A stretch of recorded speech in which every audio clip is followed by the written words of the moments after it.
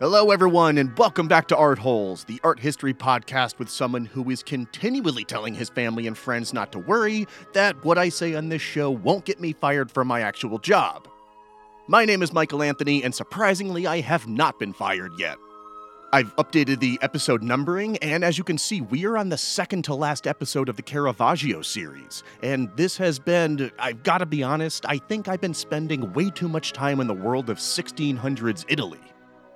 I feel like I started to go a little cuckoo bananas maybe around episode 7 of the Pollock series, and I think that's happening now, and I could not be more thrilled about it. I've come to accept that getting lost in these stories might make for a better experience for everyone, even if it means I have to start having weird dreams about this stuff, which occasionally I do, and this actually might be my favorite episode of the podcast so far. Maybe favorite's not the right word. This one's gonna be a lot. So let's just do this. Everybody buckle up. When we last left our story, Caravaggio, Onorio Longhi, Orazio Gentileschi, and some poor schmuck named Filippo were rounded up and arrested by the Sbirri and charged with criminal libel with a potential life sentence in prison for writing 2 poems. At this juncture, this tipping point in our story, through the fog of pieced together history and weirdness, we're now seeing opposing sides being formed. It's not the Farnese dynasty versus Medici or the Colonnas versus Aldobrandinis. Those are the games of kings and queens, marcheses and marquesas, and this isn't their story. It may be the world occurring around the story, but this is the story of the pawns on the chessboard. It's the story of people living in the artist quarter, struggling to survive and succeed and make their own names for themselves. It's not the people who start wars and defend honor at the invasion of a territory or hostile takeover of a bank or sinking of merchant ships. It's the people who draw the line and demand retribution and legal action when you call them a testicle, or get into a giant street brawl because someone thought you called them a testicle. On one side is Caravaggio, Onorio, Orazio, Spada, Prospero Orsi, that whole crew, the French-aligned contingent, racistly considered to be sexual deviants, and from the region of Europe taxed for their sinful use of butter. Dirty, dirty sticks of butter. Ooh, just slathered all over their food during Lent. On the other side, we have Mao Cellini and Giovanni Baglione, now Johnny Testicle, defenders of the true meaning of art as deemed by the San Luca Art Academy, both of whom I believe were aligned with the families and dynasties that supported Spain at this point. Honestly, it shifts so much depending on who wants what or which war is being fought, it's mind-boggling. The Spanish being the proud purveyors of olive oil and the dominant power within Italy. The French and the Spanish, of course, represent more than just butter and olive oil, but we are not done with the preposterous conflicts caused between the difference between butter and oil. That whole debacle of a macro, socio-political, and I guess spiritual issue, we're going to get to see the day-to-day effects in this episode. We are not done yet with butter and oil. And somewhere on the anti-Caravaggio team, though his role is yet to be clear, is another definite supporter of Spain and Felipe Melandroni's pimp, Ranuccio Tomassoni, the Nooch. The Nooch!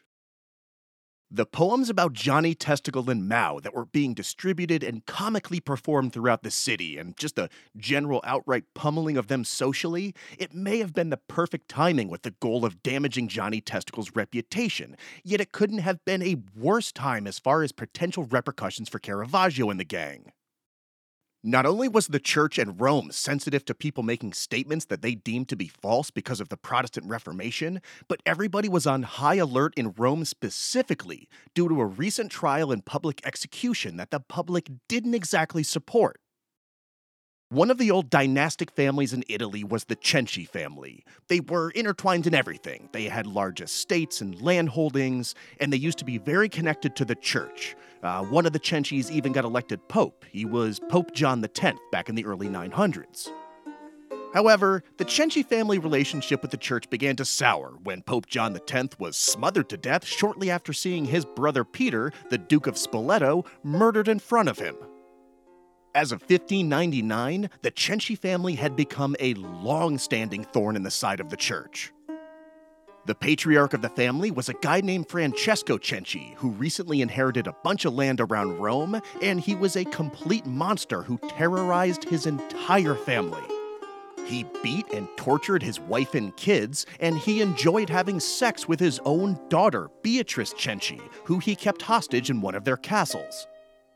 Francesco was also almost burned at the stake for sexually assaulting his stable boys and female servants and beating them all until they bled, but he paid a fine to avoid that punishment.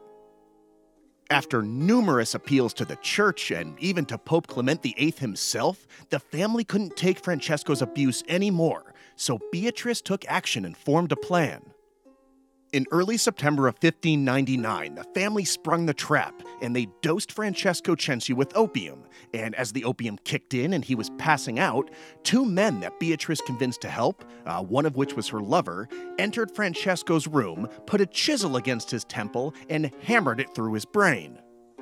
A couple of the sources said it was a hammer and a rolling pin, though I'm not sure that ultimately matters, and then they threw his body over the balcony to make it seem like he accidentally fell. Rome's authorities quickly arrested Beatrice and her stepmother Lucretia and her two brothers Bernardo and Giacomo as the prime suspects because everybody knew what a piece of garbage that guy was, in part due to the family's persistent begging in every ear they could find for help, and this situation was only a matter of time. The people of Rome went absolutely nuts for this murder and the entire story. It was the Lindbergh baby, Black Dahlia, OJ, it was that level of interest. It's a powerful family, horrifying sexual details, conspiracy, patricide, it was juicy stuff. What really added to the intrigue was the heroine of the story, Beatrice. She was young and pretty, and not only fought back against sexual abuse and protected her family, but she represented the plight of the people, who also felt powerless against the upper class that always seemed to be above the law. Beatrice Cenci was becoming a subversive symbol of empowerment and feminism, and the church could not have that. The governor of Rome, Ferrante Taverna, an epic douche if there ever was one, he couldn't have wealthy people being murdered in a way that riled up the poor, so he oversaw the torture and forced confession by Beatrice, who admitted to the entire conspiracy. The court's ultimate determination was, no matter how just Beatrice's motivations may have been, murder wasn't an appropriate response, even though the family tried everything else, and the entire family was found guilty. On September 11, 1599, the public execution of the Cenci family took place, and it was highly attended and not by supporters of what was going down. A large platform had been erected by the authorities so everyone could get a good view, and Lucretia and Beatrice were both beheaded, and the oldest brother Giacomo was torn apart with red-hot pincers. The only member of the family allowed to survive was the youngest son Bernardo, who was too young to be executed. Instead, the authorities made him watch his entire family be killed, and they kept waking him up with cold water each time he passed out. He was then imprisoned as a slave in the papal galleys. Guys, this is a hot start to the episode. Imagine juggling all of this in your head. This has been a very weird few months. So the main issue was public sentiment wasn't exactly on the Roman governor's side, and people didn't really believe the sham trial and executions were warranted. And after the executions, the crowd lost it, and there were riots, during which 7 people were killed. That is objectively a terrible outcome on top of an initial terrible outcome. However, what the church and the Roman governor thought was terrible were the insurrectionist rumors that were spreading as to the church's true motives behind the executions. People believed the entire state of affairs was actually an excuse by Pope Clement VIII and the Aldobrandini family to take over the Cenci properties, wealth, and to wipe out the heirs of a family that had been a pest to the church. The rumblings were that this young, beautiful girl who only wanted to protect herself and her family was being scapegoated for the justifiable self-defense killing of a monster just so the rich could get richer. Governor Taverna, he knew how dangerous the stirrings of the people could be, so he issued a decree at the end of 1599 that clamped down on people's more creative and subtle ways of attacking the church and the government of Rome. The decree was issued to, quote, curb the audacity of those who use their pernicious tongues, and writing newsletters to various parts, filling their papers with lies and false and defamatory statements in order to damage their honor and reputation under the guise of cleverly written poems and witty epigrams, or libelous prose and publicly delivered satires." Unquote. It was the worst time for Caravaggio, Enorio, and Orazio to have done this, and Mao and Johnny Testicle knew it. They began to formulate their case against the crew a few months after the poem started circulating, and they started with that poor bastard Filippo. Filippo Tresegni was a struggling artist, and he was really more Caravaggio and Enorio's groupie than anything. If this were a movie about cartoon dogs, which, let's be real, this entire story is a Tarantino movie starring a bunch of cartoon dogs, Filippo would be that small young dog who's always jumping around the older, bigger dogs trying to get him to play. Filippo was also kinda dim, I guess is the best word, and he was desperate for attention and any help he could get from people to become a better artist. So Mao came up with a plan, and Filippo was the key. Mao reached out to Filippo and said he would help teach Filippo how to paint shadows, and he loaned out to Filippo a helmet and other studio props, and Filippo was very excited. One day, Mao casually told Filippo that he'd heard about the poems and acted like he didn't think they were a big deal. And Mao convinced Filippo to give him a copy of the first poem, the more explicit one that said Mao had a donkey cock and Johnny Testicle could wipe his own ass with his paintings. Then Mao convinced Filippo to write down the second poem for him, so Mao has the second poem now in Filippo's handwriting. Filippo, buddy, what are you doing? The key lines of that second longer poem, the poem that gave Baglioni his Johnny Testicle nickname, were at the very end. Quote, "I'm going to stop this humiliation in a minute because I've just got too much material to work with, especially if I start on that necklace of gold which you so undeservedly wear around your neck, because if I am not mistaken, that you should really have had an iron one attached to your ankle. As for all that, Johnny Testicle has said with such passion, well, it can only be because he's drunk, in my opinion, as he ought to be. Otherwise, he'd be a fucked-over cuckold." Unquote. Calling someone a cuck is the go-to insult from an extremely insecure man to an extremely insecure man. Idiots call each other cuck on the internet today, and it's been happening forever. Now that Mao and Johnny Testicle had the two poems, they provided them, along with their depositions, to Judge Alfonso Tomasino, who was the judicial representative of Governor Taverna, the guy who butchered the Cenci family and said that you can't write seditious poems.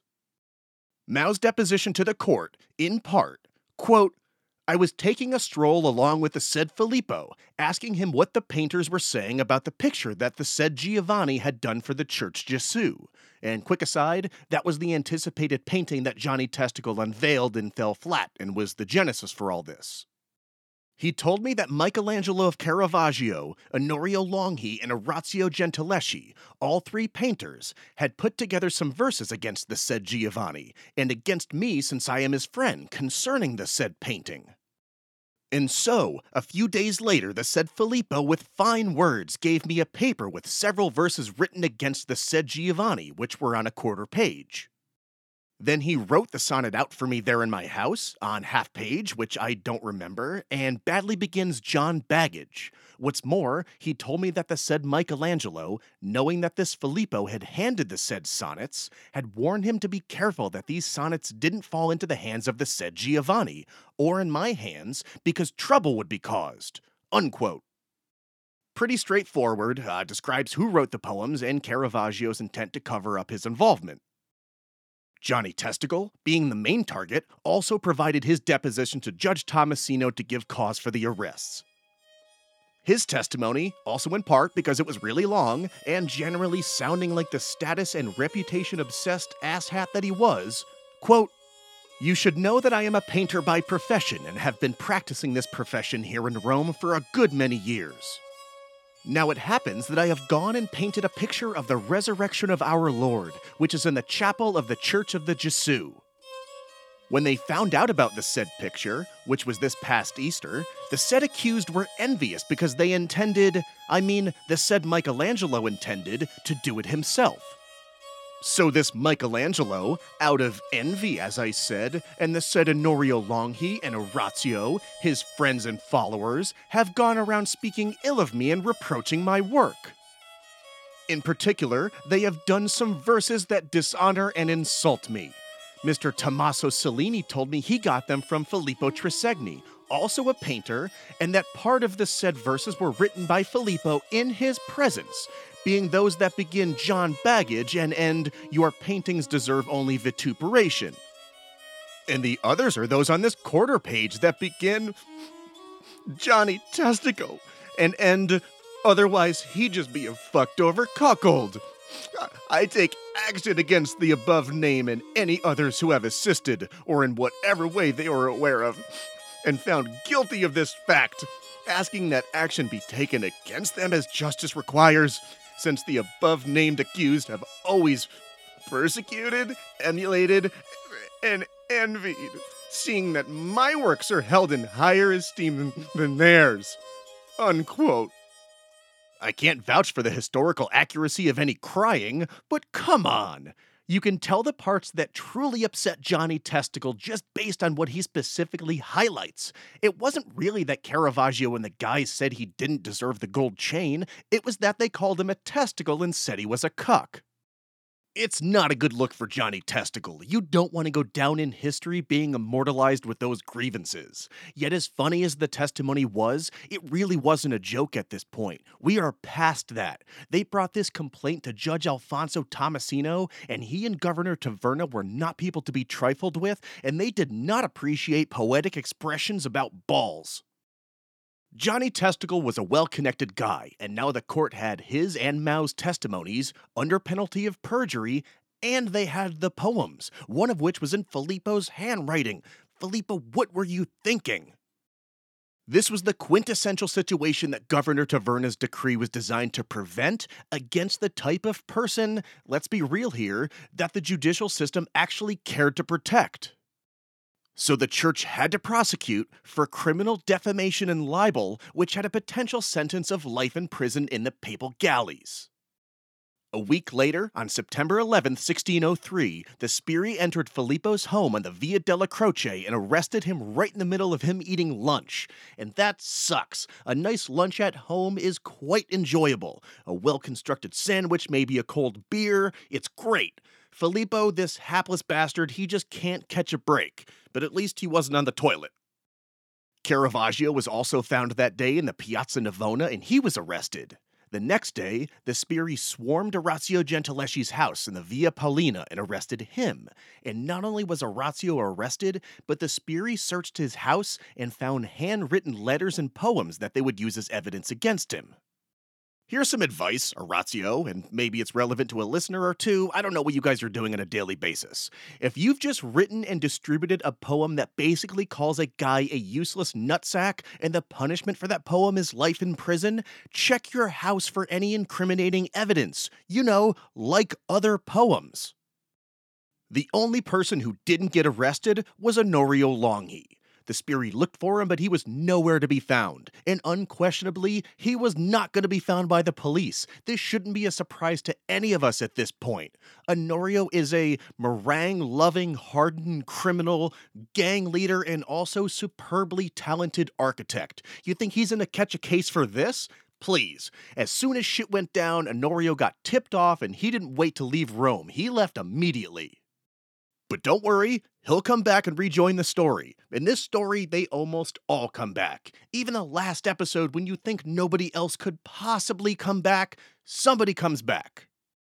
While the prosecution prepared its case for trial, Caravaggio, Orazio, and Filippo were imprisoned separately so they couldn't coordinate their stories. Caravaggio and Filippo were kept in solitary confinement in the Tor de Nona, which was a famously brutal papal prison, known for its windowless and dank cells that had names like Heaven, Purgatory, and Hell. Orazio was being held at the Corte Sevilla prison, which was basically falling apart, and it was also the prison where Governor Taverna tortured and forced a confession from Beatrice Cenci. When the court was ready, the trial began. This is actually happening. We're about to have a full criminal trial because one guy called another guy a testicle. The first witness to be called on September 12th, the best chance for the court to build its case was, predictably, Filippo.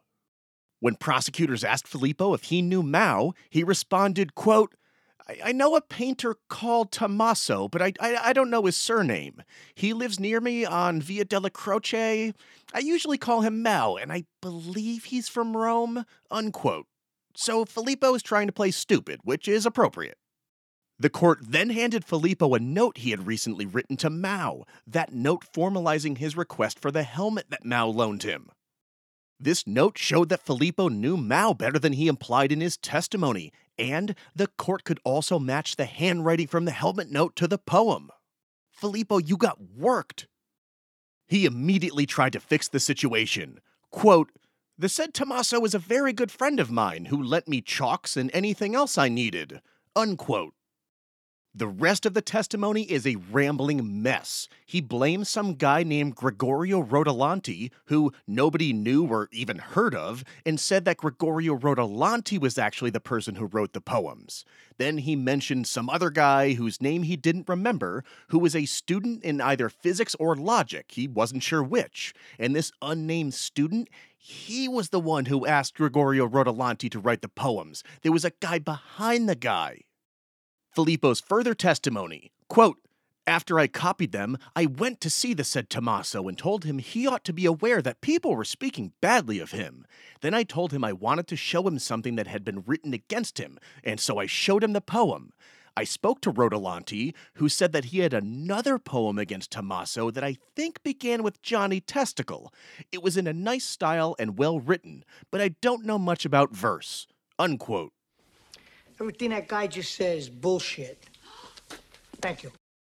We now have competing testimony from Filippo and Mao about the ultimate source of the poems. The only person who could clear up this inconsistency is Greg Rodolanti, but he couldn't be called to testify because the court couldn't locate him.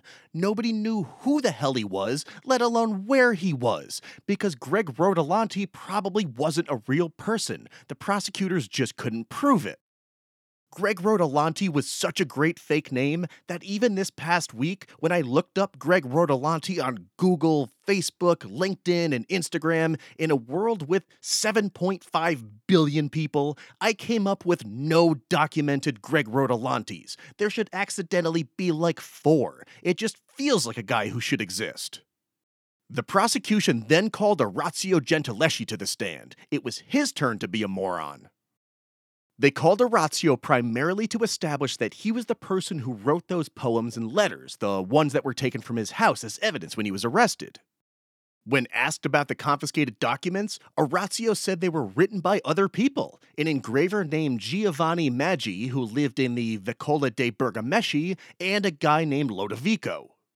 We've now devolved in this series to a naughty poet named Greg Rodolanti, who's an odds-on favorite to not be a real guy, and some other guy, maybe named Lodovico, who may or may not have written a letter over 400 years ago that mysteriously ended up at Orazio's house. And it's oddly relevant because some guy named Johnny Testicle got butthurt and put the wheels of justice in motion because people said mean things about him. And everybody who should be in prison for other things may now go to prison for not a real thing.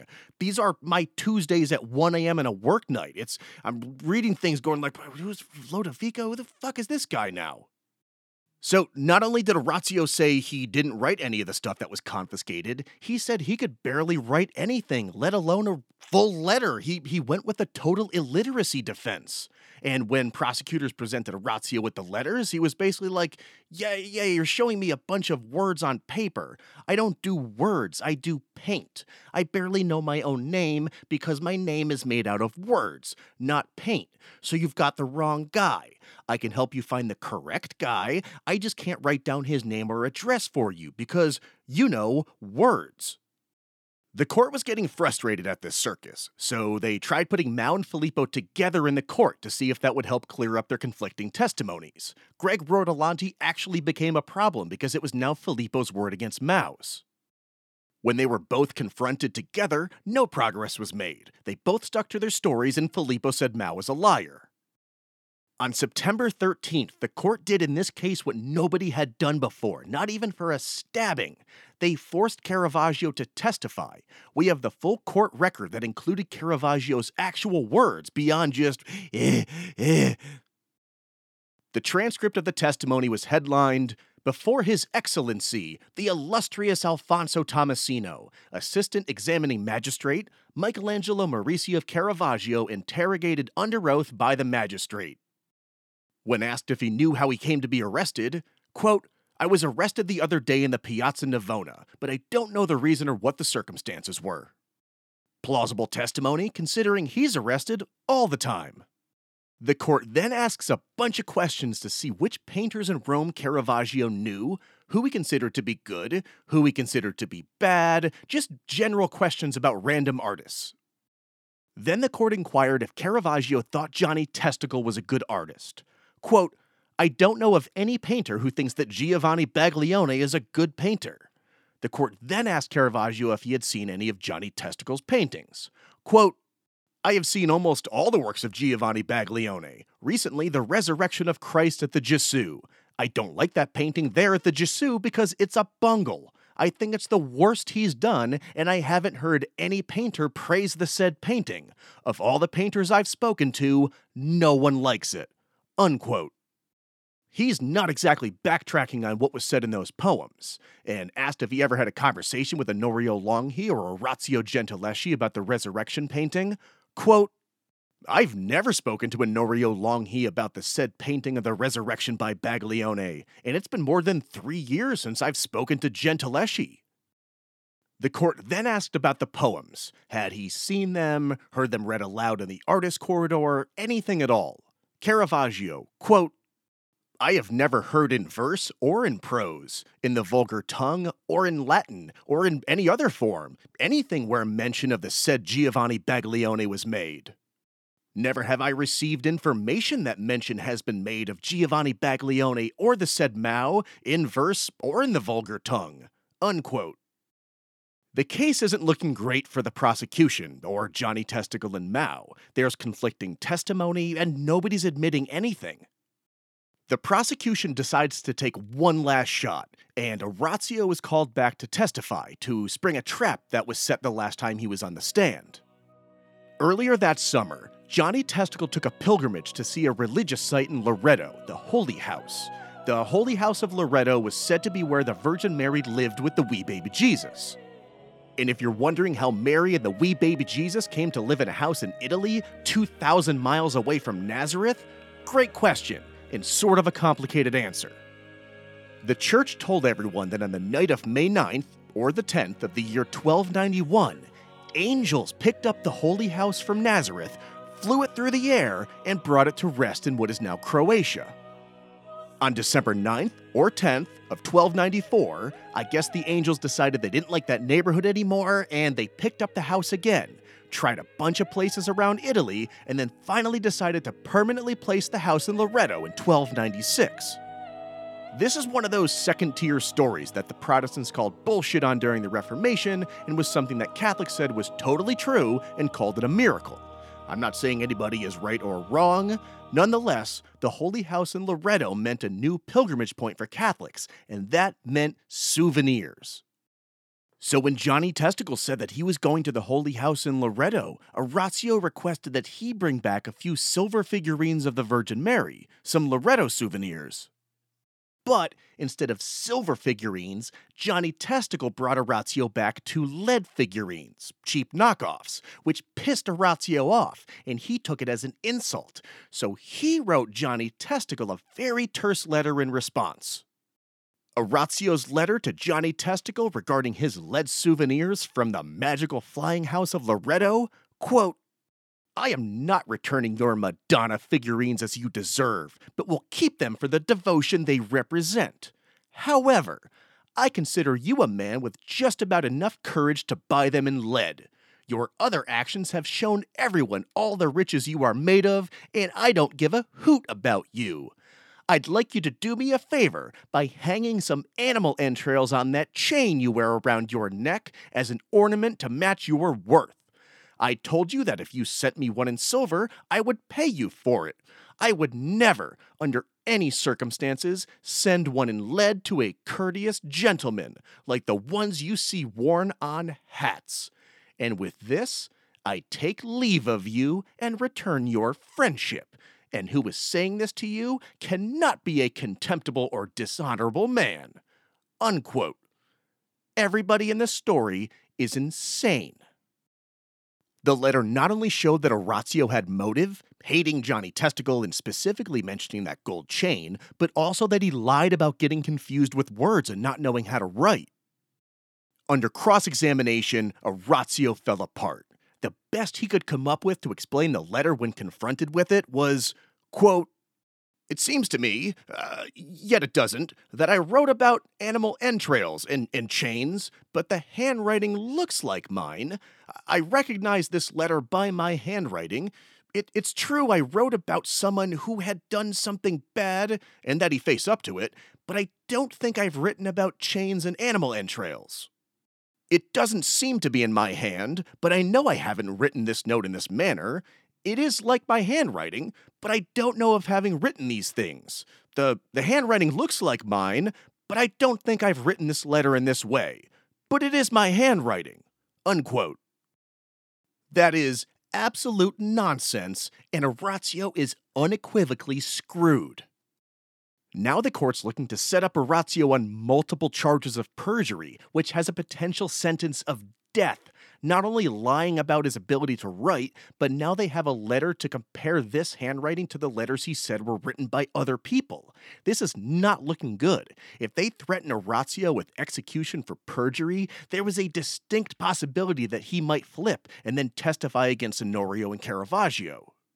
And why wouldn't he? Nobody's that good of a friend that they're going to take a Judas cradle or get hung because of, and just as a quick reminder, all of this, the trial, potentially fake witness or secret mastermind Greg Rodolanti, handwriting analysis, witness testimony confrontations, maybe turning state's evidence because of a perjury charge, all of this is because one man, a grown man, called another grown man a testicle, and that second guy couldn't handle it.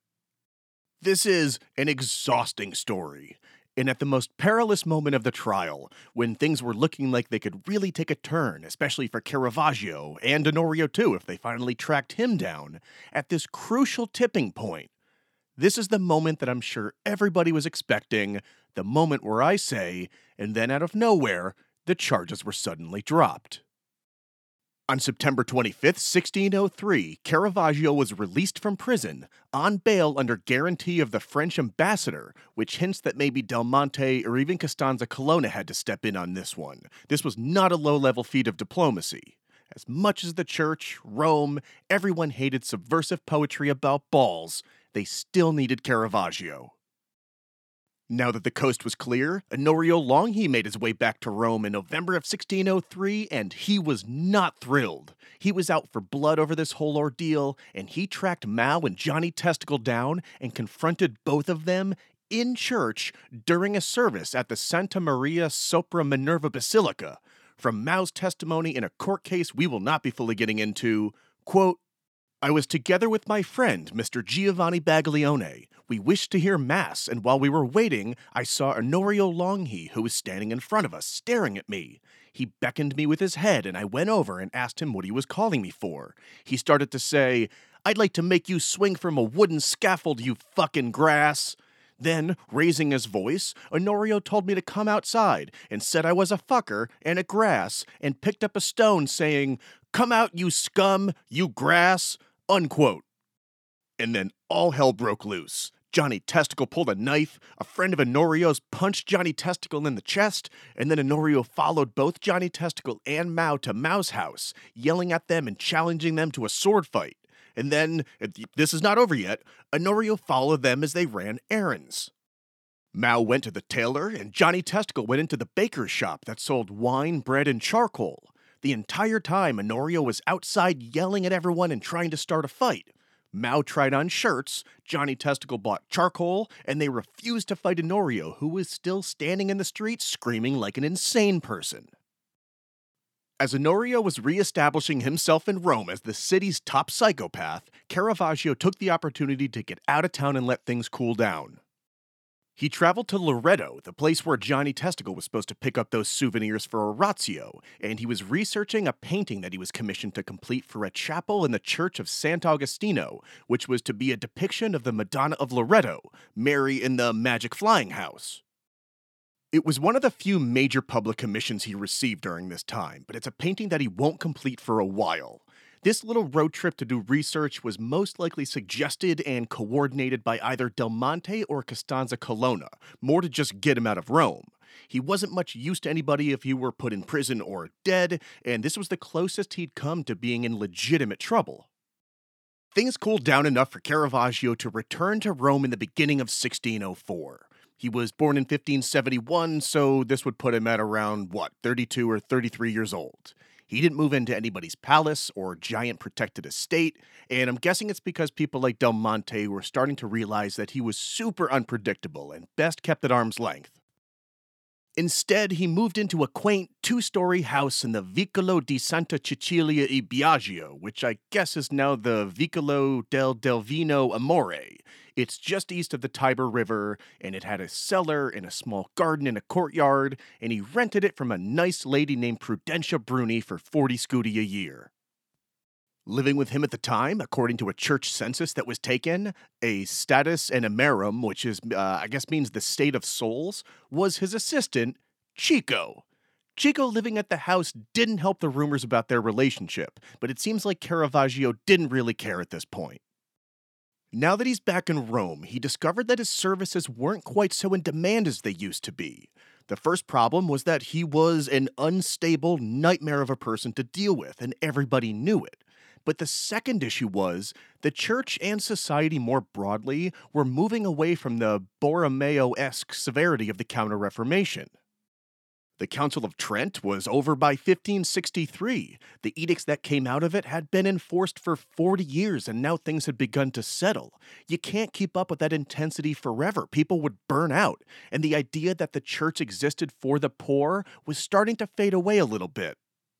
Trade routes were more stabilized, technology was advancing, and inventions like the stocking frame began the mechanization of the textile industry. It's harder to demand that people live in a Christ-like way and celebrate the dirty feet of the poor when society was finding its footing and getting wealthier. A skeptical person might look at the church's years-long focus on the poor being the heart of Catholicism as a way to stop them from converting to Protestantism, that it was less about the religion and more about protecting their numbers and power. But regardless of the why, people's tastes and sensibilities were changing. The Borromeos of the world were becoming dinosaurs, and in that spiritual battle between the ideals of Borromeo and those of Del Monte, progress was winning. As power began to creep back to the top, the poor weren't seen as something to celebrate anymore. They were back to being a class that had to be paternalistically protected and controlled, and that meant that Caravaggio's art was now out of touch in its celebration of the poor. People were now wanting more of the characteristics in their art that were there in the Renaissance. More ornateness, more grandeur. The church had survived its greatest threat in centuries, and it wanted to celebrate itself now. It didn't want to be so gloomy. When Clement VIII commissioned a bunch of altarpiece paintings for St. Peter's Basilica, Caravaggio was nowhere on the list of artists approached. I imagine he had to be incredibly pissed off as artists he considered to be inferior were getting the most important public commissions. He is also smack in the middle of a creative block, a problem that I think is relatively new for him. The most recent painting he'd completed was done likely around 1603, a bit before where we are in the story. Caravaggio painted the Sacrifice of Isaac, the Old Testament story of God telling Abraham to sacrifice his son Isaac to show his devotion. Right as Abraham is about to kill Isaac, an angel stops his hand and Abraham proved his love for God, though I'm sure causing irreparable harm to his relationship with his son, who likely never looked at him the same way after that. Caravaggio's depiction of this scene has the same high drama as his other paintings, but it's less severe.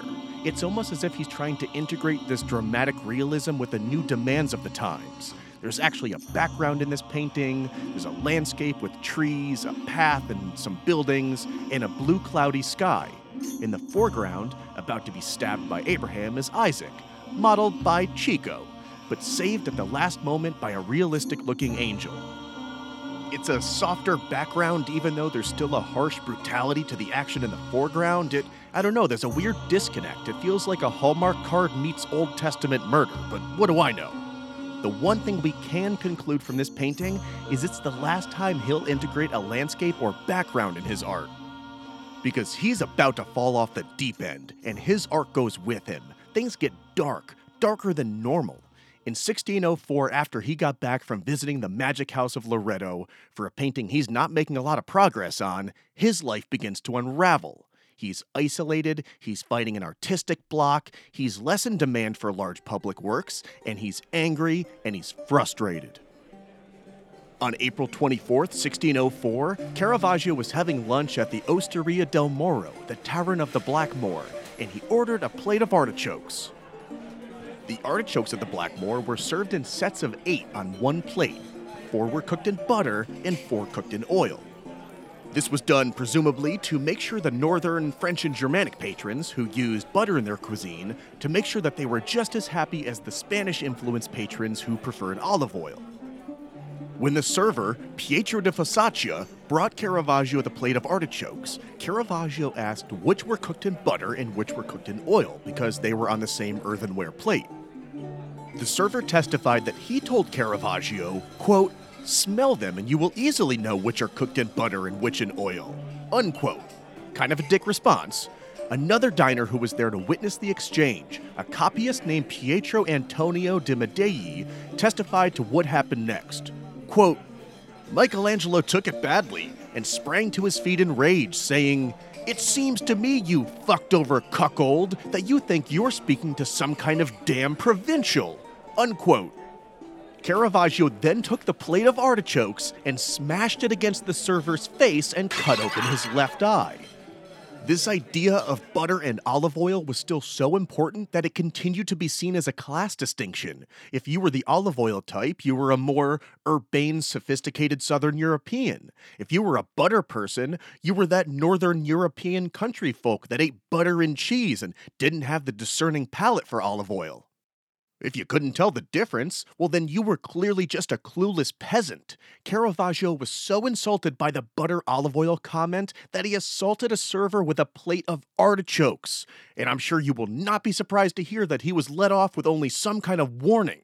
Just think of how far we've had to come together for the last, 6 hours to reach the phase of this story when a grown man hits another grown man in the face with an earthenware plate full of artichokes in public and in front of witnesses because of butter, and then totally get away with it. To hear all of that and think, yeah, that makes sense. It's pretty extreme, but the logic adds up. Dude talk shit about butter.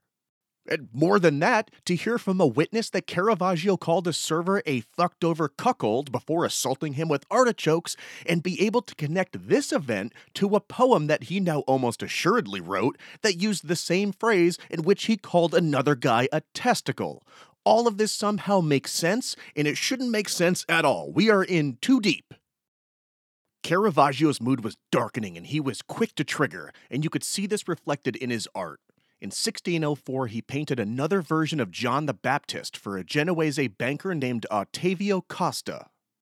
Instead of the gleeful, quasi-sexual, not even quasi, blatantly sexual depiction with young Chico, this John is more dour and brooding, and the light is almost washing the model out like it was painted under moonlight. It's beautiful, but it's kinda eerie.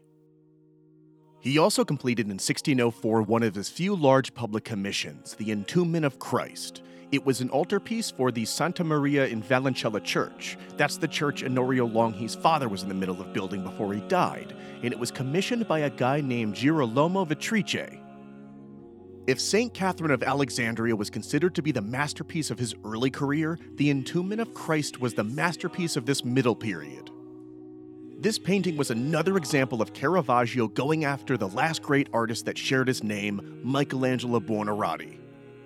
Michelangelo's Pieta was a marble sculpture depicting the scene in which the Virgin Mary is holding the dead body of Jesus on her lap after he was taken off the cross. It's a powerful image not only of the death of Christ, but of the pain of a mother losing her son. In Michelangelo's version, though, Mary looks a little young, almost the same age as Jesus. Michelangelo's rationale for this, according to what he told his biographer Ascanio Condivi, quote, "Do you not know that chaste women stay fresh much more than those who are not chaste? How much more in the case of the Virgin, who had never experienced the least lascivious desire that might change her body?" Unquote. So, sex wrinkles. Ladies, if you're having sex, you're gonna get wrinkles. Everyone knows this. It's science. Caravaggio's treatment of Jesus coming off the cross is less about just mother and son. It's more about the collective anguish of a group of people in response to the death of Christ. And the Virgin Mary is portrayed by a much older woman with a lot more sex wrinkles and has one of those nun headdresses on called a wimple. What controls this painting, the point of focus, is the sheer weight of dead Jesus. He's not idealized like in the Pieta, where he doesn't seem to have any weight on Mary's lap. This is the straight-up dead body of the fallen Son of God. I don't want his mother to see him this way. Look how they massacred my boy. The men, John and some guy named Nicodemus, are struggling to hold Jesus up. John is holding the top half of Jesus, and as he's trying not to drop him, his fingers accidentally slip into the spear hole, and Nicodemus is locking his arms so as to not drop Jesus. And the two women in the painting, one of which is Mary Magdalene, are both visibly distraught. And if those women look familiar, it's because the same model was used for both, Felice Melandroni. Felice may not have appeared in Caravaggio's art since, 1599-ish, but she was clearly still around and maintained some sort of relationship with Caravaggio. For Felice to now show up in his art again, in this particular painting, it was a strong public pronouncement to the Nooch that she was spending a lot of time with Caravaggio, but he was probably already aware it was happening.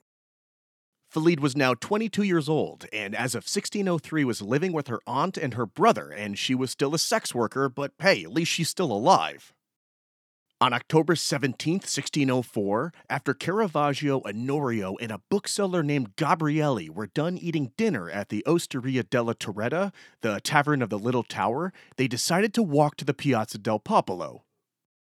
They made it about halfway when they stopped to talk to a courtesan named Menicia Calvi, who everyone called Menichukia.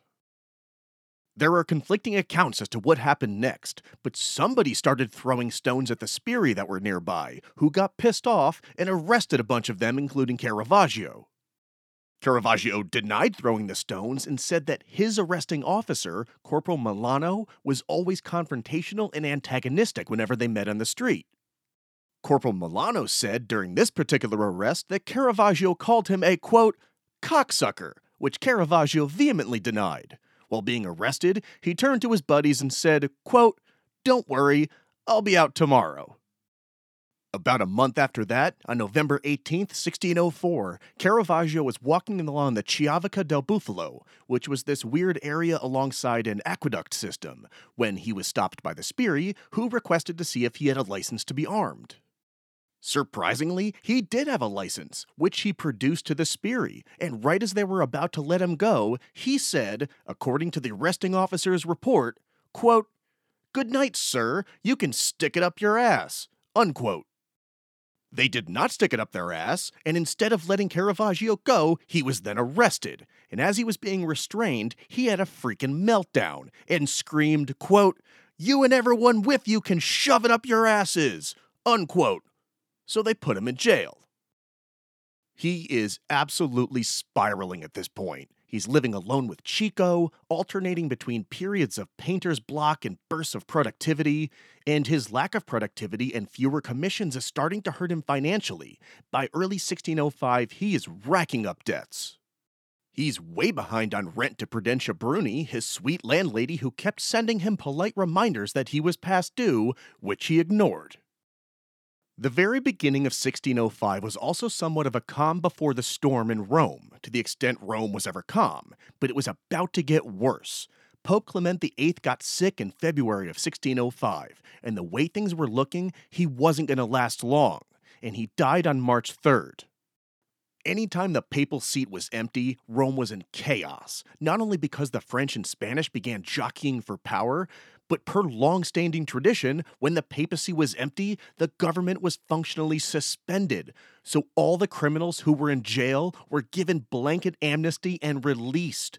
That's a mass release of people who were in jail at once, and they all went to bars to celebrate, and everybody got drunk, and then there was more crime. It was a nightmare.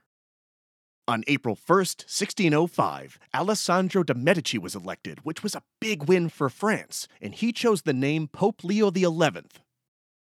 History would remember him, however, by the name that everyone called him back then after he died, Papa Lampo, which meant lightning pope, because 26 days later, on April 27th, he died after a lightning-quick papacy, and the entire process started up again. Undoubtedly, tensions were still on high, and people's nerves were frayed from the last papal election just 3 weeks earlier. And after Papa Lampo died, the French and Spanish were in full-blown combat in the streets.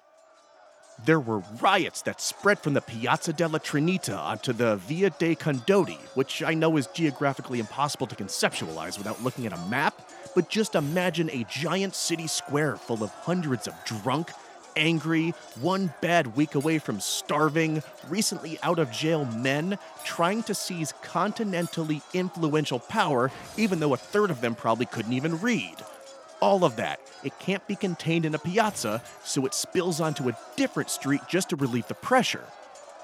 Men had swords, bricks, knives, spears with axe heads on the end called halberds, and because gun technology was better and more available to people, there were pistols and arquebuses, which were early forms of rifles. It was a nightmare. The Sbirri had to call in the assistance of another municipal type of law enforcement, sort of like a local chief of police called the Bargello. They had to gather a bunch of officers together and try to restore some sort of order.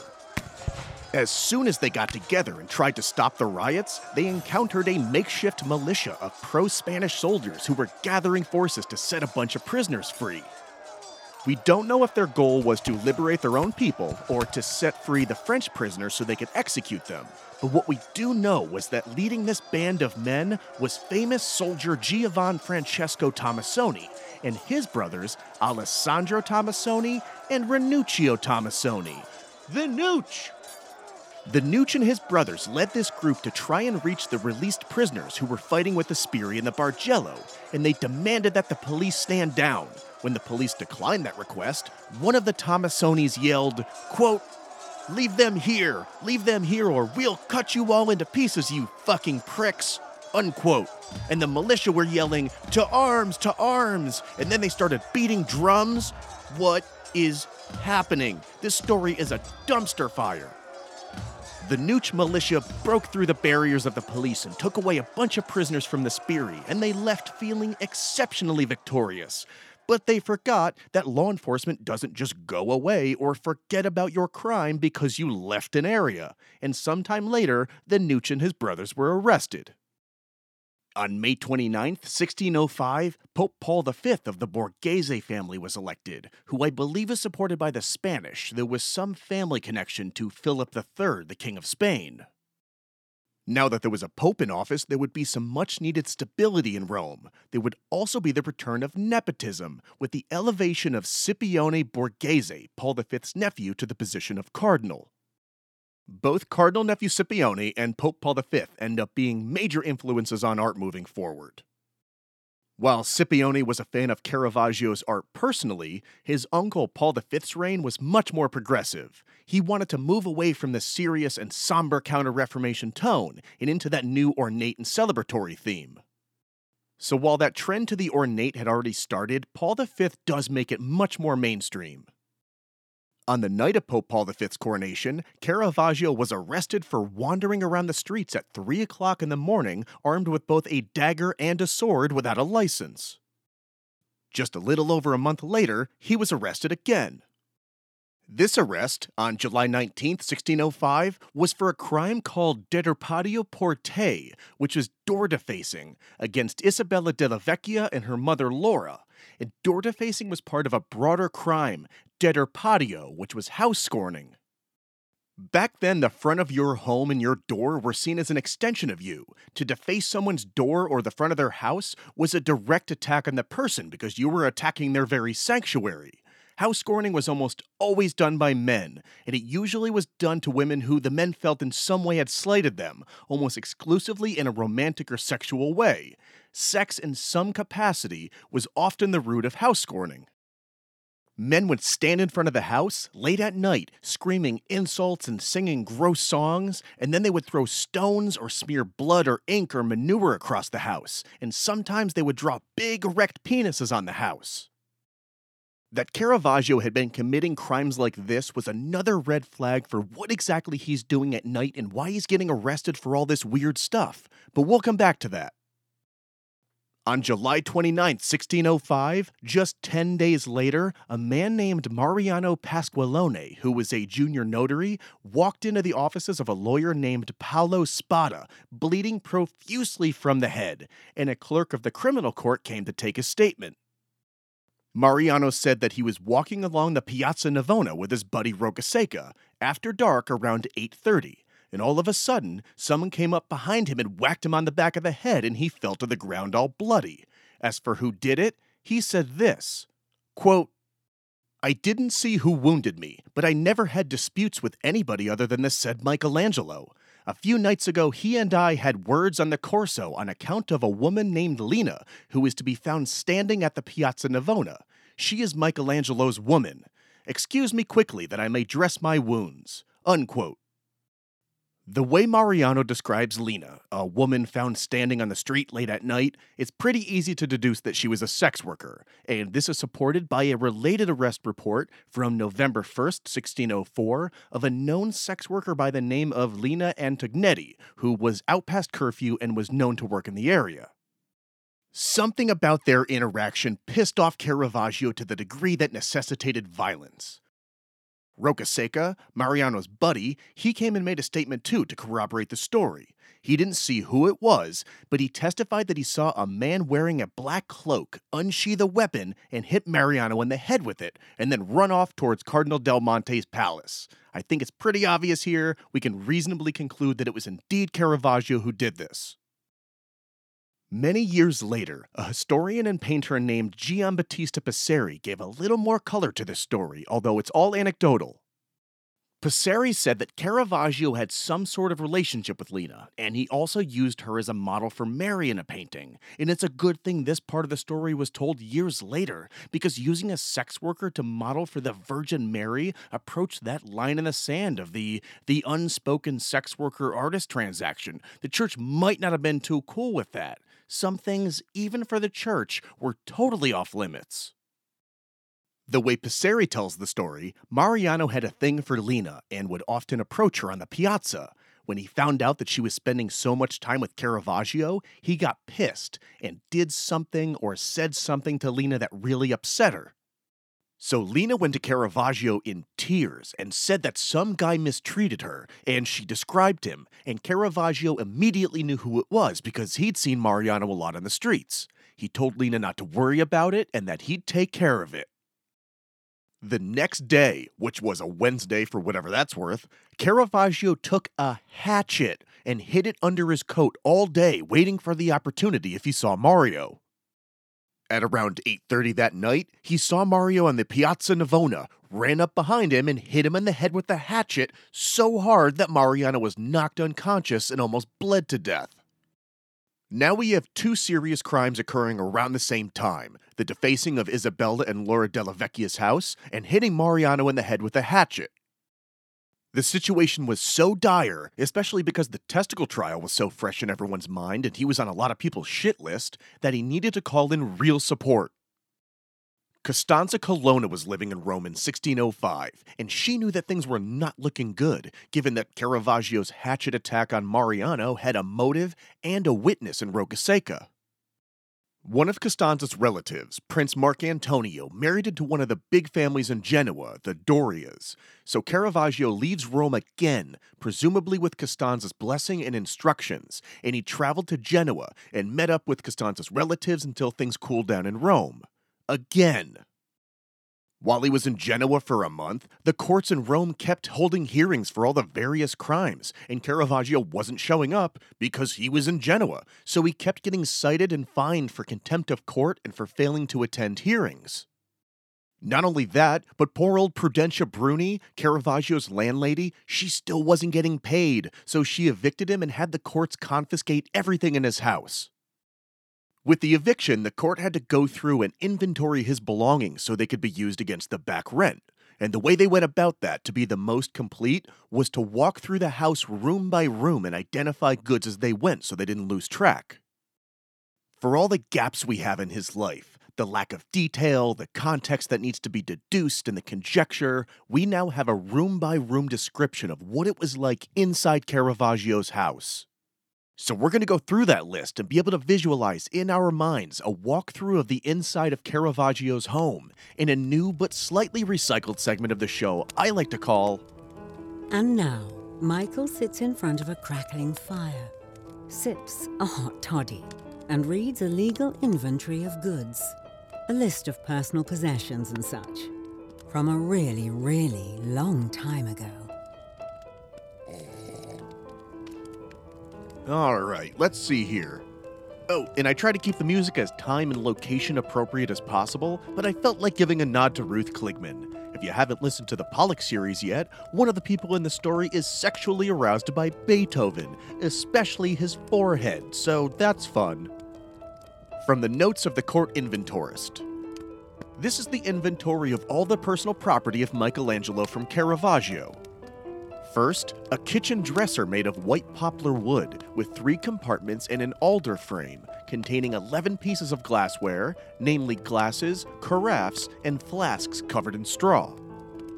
A plate, 2 salt cellars, 3 spoons, a carving board, and a bowl. And on the above-mentioned dresser, 2 brass candlesticks, another plate, 2 small knives, and 3 terracotta vases. A water jug, 2 stools, a red table with 2 drawers, a couple of bedside tables, a picture, a small chest covered with black leather, containing a pair of ragged breeches and a jacket. Makes sense, everybody said he wasn't exactly fashion-forward. A guitar, a violin, a dagger, a pair of earrings, a worn-out belt, and a door leaf, a rather big table, 2 old chairs, and a small broom. 2 swords, and 2 hand daggers, and a pair of green breeches, a mattress, a shield, a blanket, a fold-away bed for servants, a bed with 2 posts, a chamber pot, and a stool. Guys, how riveting is this? An old chest, a majolica basin, which is a glazed Renaissance pottery, and a chest containing 12 books, 2 large pictures to paint, a chest containing certain rags, 3 stoles, a large mirror, and a convex mirror. This is captivating. If anyone ever asks you what this show is about, just tell them, I don't know, sometimes it's just a dude reading a list of stuff. Okay, what's next? 3 large canvas stretchers, a large picture on wood, an ebony chest containing a knife, 2 bedside tables, a tall wooden tripod, a small cart with some papers with colors.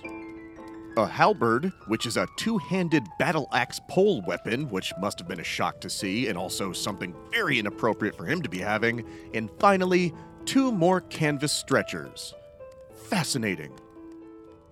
So all of that stuff that I didn't need to read verbatim but was oddly satisfying to do, and I'm not sure why, was no longer his. Especially a battle axe. What was he planning with a spear-length battle axe? The fines, the eviction, having all the stuff repossessed, those were problems, sure, but the more pressing concern was whether or not some sort of settlement could be brokered with Mariano, the guy whose head he buried a hatchet into. All signs pointed to recently promoted Cardinal Nephew Scipione, who was a huge fan of Caravaggio's art, as being the one who brokered the agreement.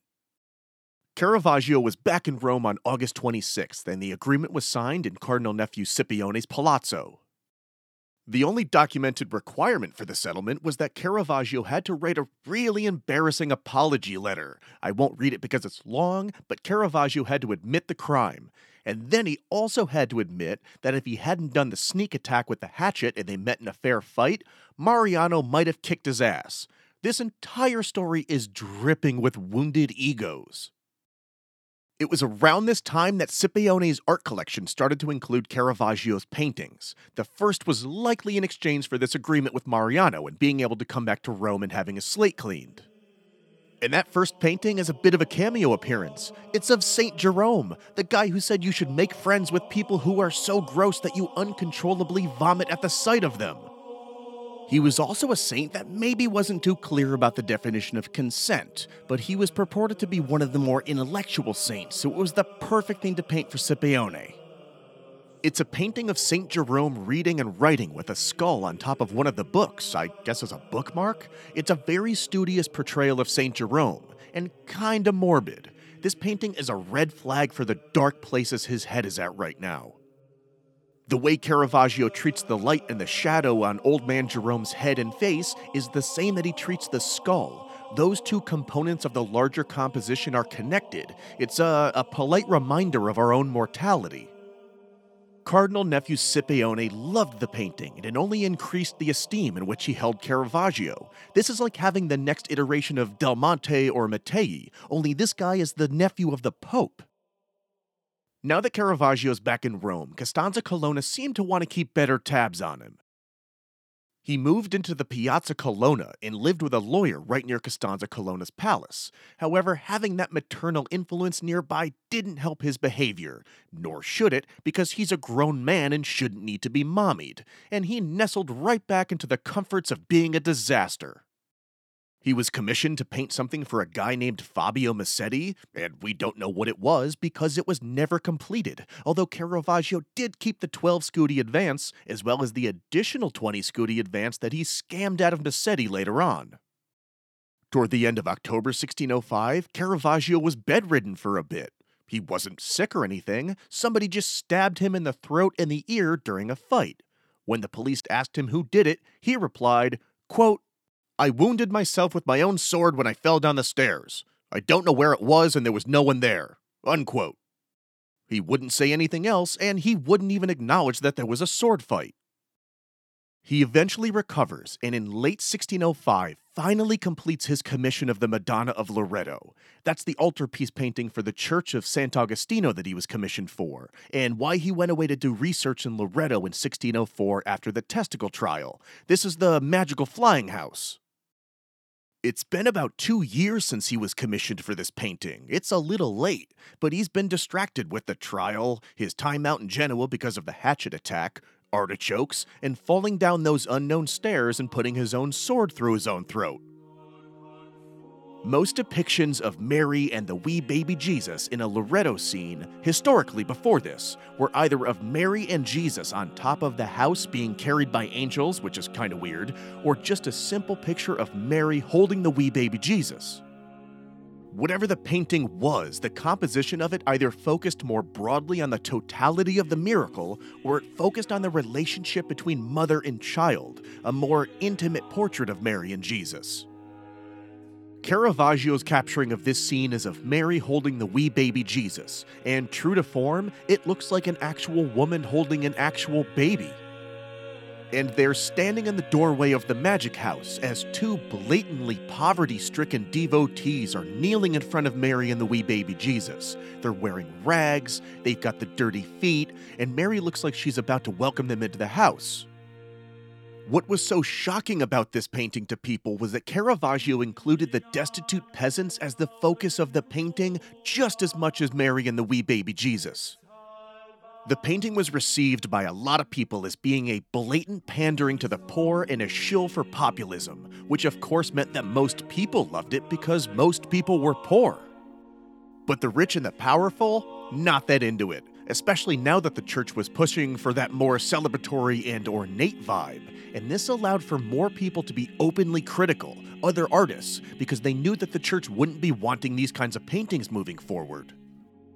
That early biographer and contemporary that we couldn't name before, he came to see the Madonna of Loreto as soon as it went up, and he saw that there were giant crowds and the painting was incredibly popular. His reaction to it was, quote, "In the first chapel on the left in the Church of Sant'Agostino, he painted the Madonna of Loreto from life with two pilgrims. One of them had muddy feet, and the other wears a soiled and torn cap. And because of the pettiness in the details of a grand painting, the peasants cackled like geese over it. Unquote. That contemporary and early Caravaggio biographer might as well finally put a name to him. It was none other than Giovanni Baglione, Johnny Testicle himself.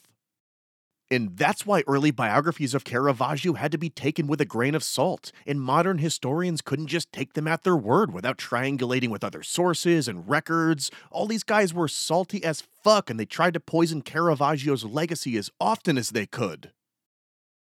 For historical purposes, Johnny Testicle had a right to be jealous. With his conversion of St. Paul and crucifixion of St. Peter paintings at the Carrassi Chapel in the Church of Santa Maria del Popolo, and this painting at the Church of San Agostino, Caravaggio's art, enormous paintings, now hung in two major pilgrimage points for people visiting Rome.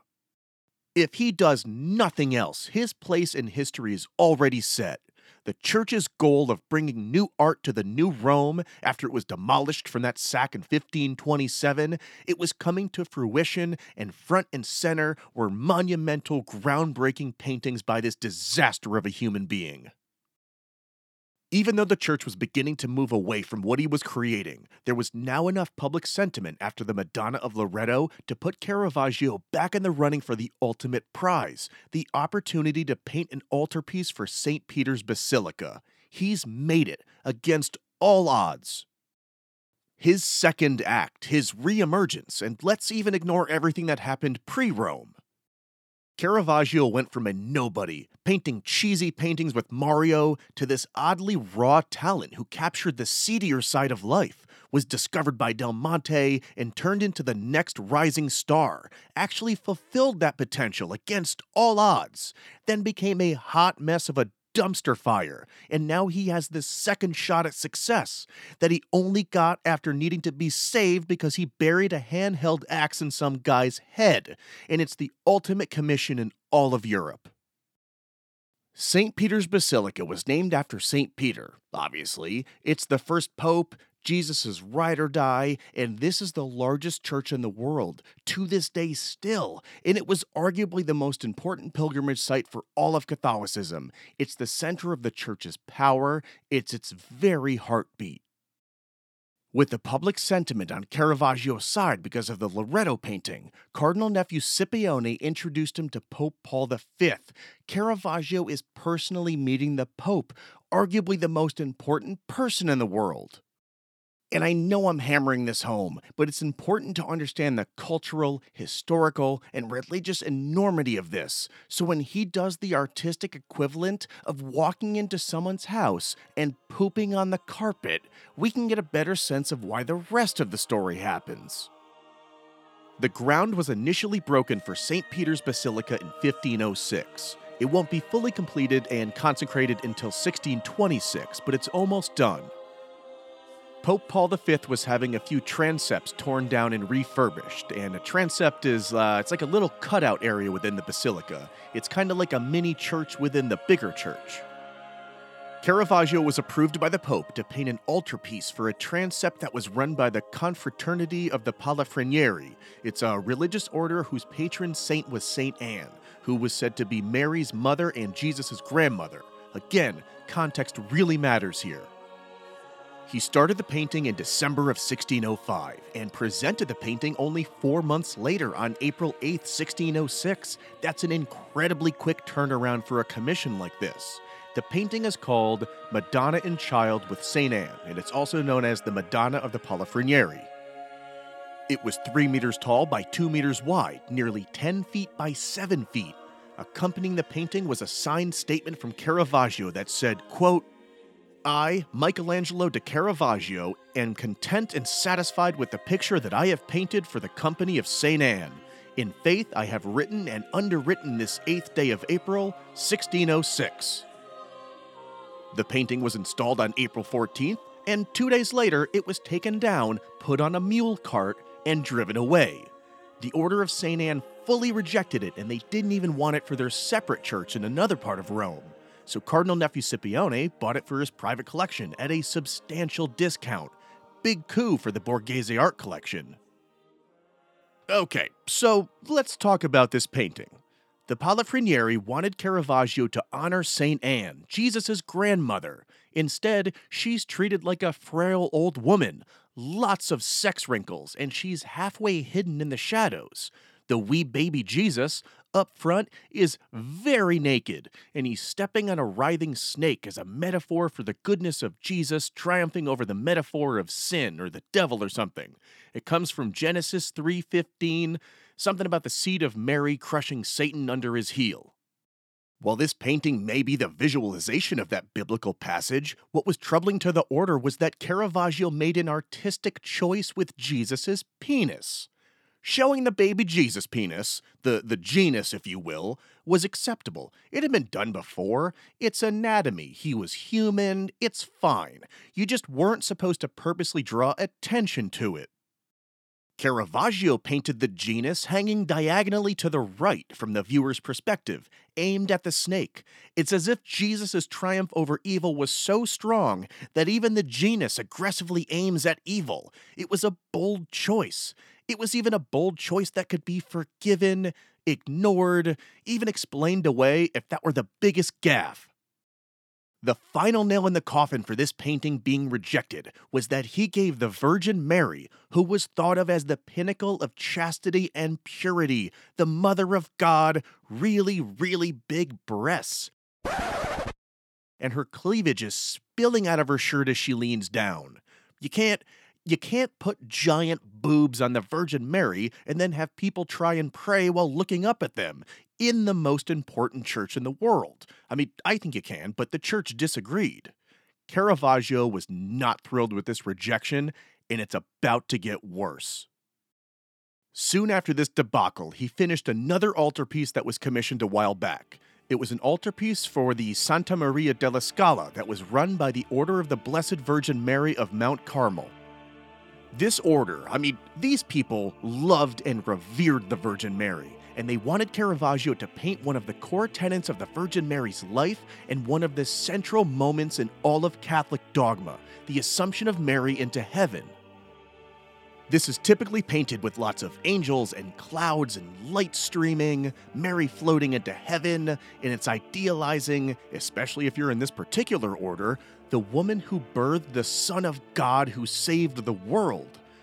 Finally being reunited with her son, a blessed reunion with the woman who had to endure the sadness of losing a child. Mary's death and her assumption to heaven was a revered story. When Caravaggio delivered his Death of the Virgin painting to the Carmelite order, it was a fiasco, and the order immediately and unequivocally rejected it. Caravaggio's Death of the Virgin is an image of what it's like when someone dies surrounded by loved ones. There are people in various forms of grief around Mary, people in the background having sobering conversations. It's not the glorious Assumption of Mary into heaven surrounded by angels. It's a bunch of sad people surrounding a dead body. And that's how Mary's portrayed. It's the corpse of a woman. It almost looks like she's about to decay, and she's holding her stomach as almost a reminder of her lost son. But it wasn't just any woman. It's somebody that one of the Carmelite members recognized as a sex worker, and they freaked out. He had finally crossed the line of what the church was willing to overlook, with artists using sex workers as models. When painting the most revered woman in the Bible, in one of the most emotionally complicated moments of the religion, you can't use a recognizable sex worker as a model. It's the Virgin Mary. The church asked Caravaggio for the Assumption of the Virgin, and he gave them a dead prostitute. The model for this painting wasn't Lena, the sex worker who rejected Mariano, and who was actually the model for the Madonna of Loreto and Palafrenieri paintings. It wasn't Menechlukia, it wasn't Anna Bianchini, it wasn't even Felipe Melandroni. That we don't know the name of the sex worker who modeled for this painting is probably more instructive than if we did, because it begs the question, how did he have access to such a wide array of sex workers who were so willing to model for him? This brings the entire story full circle to why Caravaggio was always out so late at night and armed all the time, why he was always wearing urban camouflage, why he was always attacking men at night with sneak attacks, scorning the houses of young women, talking to the sex worker Menichukia when someone threw stones at the police, and why Mariano described Lena as, quote, Michelangelo's woman. Mariano's statement was very specific when translated. He wasn't talking about the girlfriend of Caravaggio. It was Caravaggio's woman, with the implication of property. It is now believed by modern biographers that Caravaggio was not just a painter, but was also a pimp. He was a pimp, which is crazy, but not as crazy as it seems. I mean, yeah, it'd be for sure weird now if Bob Ross finished a landscape and then got into a Cadillac wearing a mink coat and a pair of gaiters and then just cruised to the point in the South Bronx. Let's just do something and have a good time. Grab the bottom of it, very gently, pull. There we go. Tiniest of strokes. Gentle, make love to it, caress it. Want to grab that? Just tap it.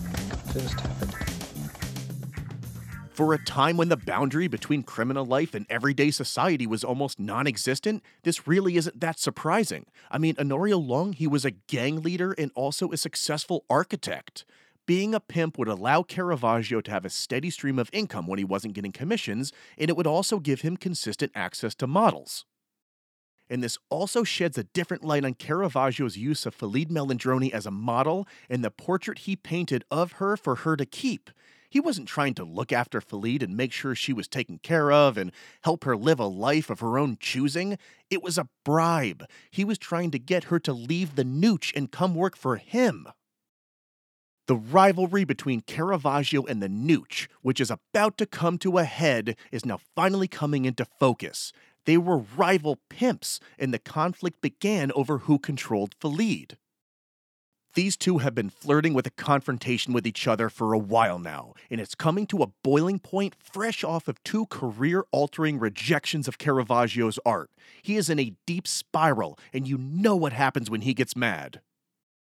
The evidence points to the conflict between Caravaggio and the nooch, beginning with the blatantly sexual portrayal of Felice in the St. Catherine of Alexandria and Judith and Holofernes paintings, which we can now see was more than just modeling, but the recruitment of one of the most successful sex workers in Rome.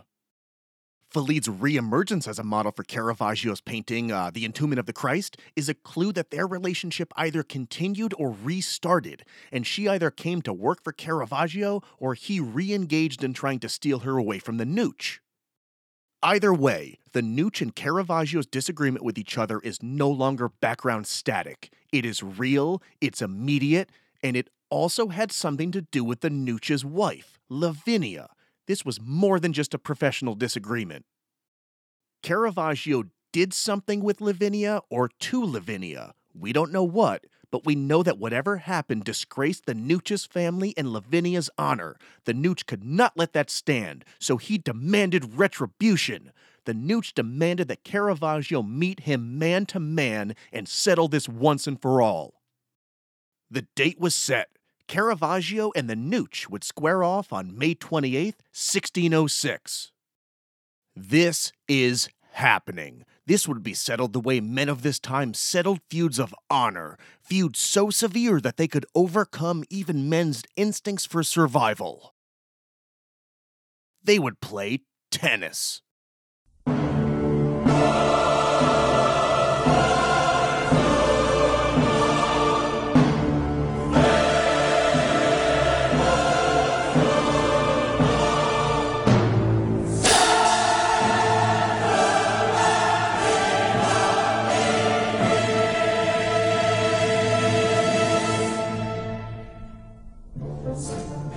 The tennis match was clearly pretext. In the effort to curb violence, dueling was made illegal and punishable by death.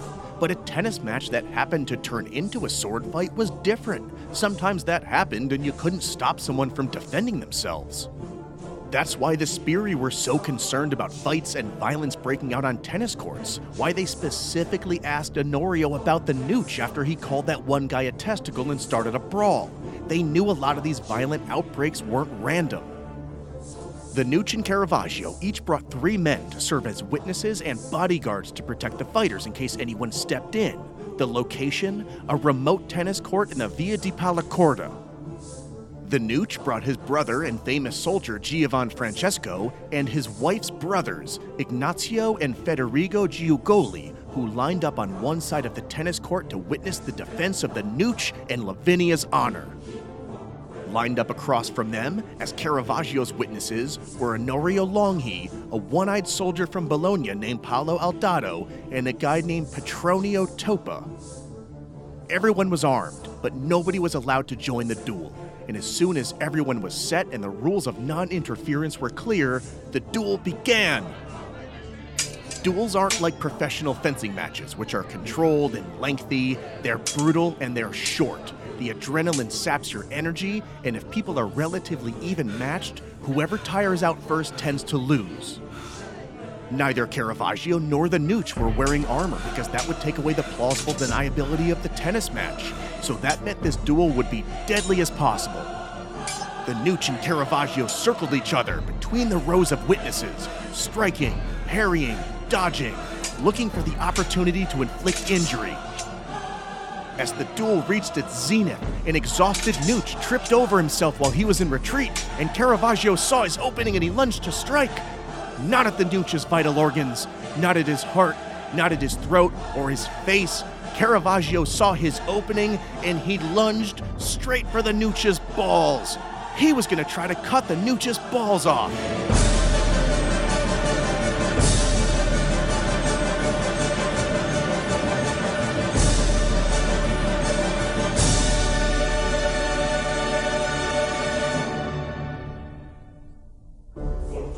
Castration was a statement wound, like a sfregio across the face, and it was so common that there was a set fine of 200 lira if you cut off somebody's testicle, the equivalent of 1 tongue or 4 teeth. As Caravaggio stabbed at the Nooch's balls, trying to castrate him, Giovan Francesco Tomassoni couldn't take it anymore. And as the fight came towards Giovan, he jumped out of line and he swung his sword and hit Caravaggio in the head, breaking the rules of engagement to save his brother's life. And then chaos. Petronio Topa draws his sword and clashes with Giovan Tomassoni. Onorio Longhi and that one-eyed dude named Paolo jump in, and as they joined the fray, everybody's swords were out and other people were getting stabbed and slashed. This is tennis mayhem. The Nooch's brothers-in-law see an opening in the violence and dragged him away so that he couldn't get hurt anymore. Somehow there's enough of a pause in the anarchy, and everybody fled the tennis court. The Nooch's brother and brothers-in-law struggled to carry him as quickly as possible to the barber surgeon in the Via della Scrofa to dress the wounds. The Nooch was bleeding a lot. When they got there, the barber surgeon looked down at the Nooch and saw that Caravaggio had just narrowly missed the balls. But in missing his balls, Caravaggio hit the Nooch's femoral artery, a near impossible wound for a barber surgeon to fix. There was nothing that could be done.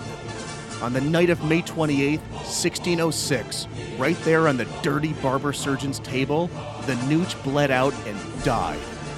He left behind a young daughter named Felicita, a name that translates in Italian to happiness. The story of the duel, the Nooch's death, it spread like wildfire through Rome. This was beyond a French ambassador's power, beyond Del Monte's ability to sweep things under the rug, and Caravaggio had to have known that. He got his wounds dressed, quickly grabbed some belongings from the house he'd been staying at, collected Chico, and headed to the only person who he thought would help him. The person who saw Caravaggio grow up, whose children were breastfed by his aunt, Margherita Aratori, and who was also kept sane by Margherita when she threatened to kill herself because of the life she was forced into. When he'd already taken so much from so many people, he decided to use that sentiment and leverage an intimate relationship and take one more thing he didn't deserve. He brought Chico with him and went to Costanza Colonna to ask her to put herself at risk and defy Rome. Within a few days of the Nooch's murder, Costanza Colonna had organized Caravaggio's escape, and before he could be arrested, Caravaggio was whisked out of Rome. Holy shit! I'm not even going to do the end part of the show. I'm about to pass out in my living room closet right now. I will catch up with everyone in our next and final episode of the Caravaggio series.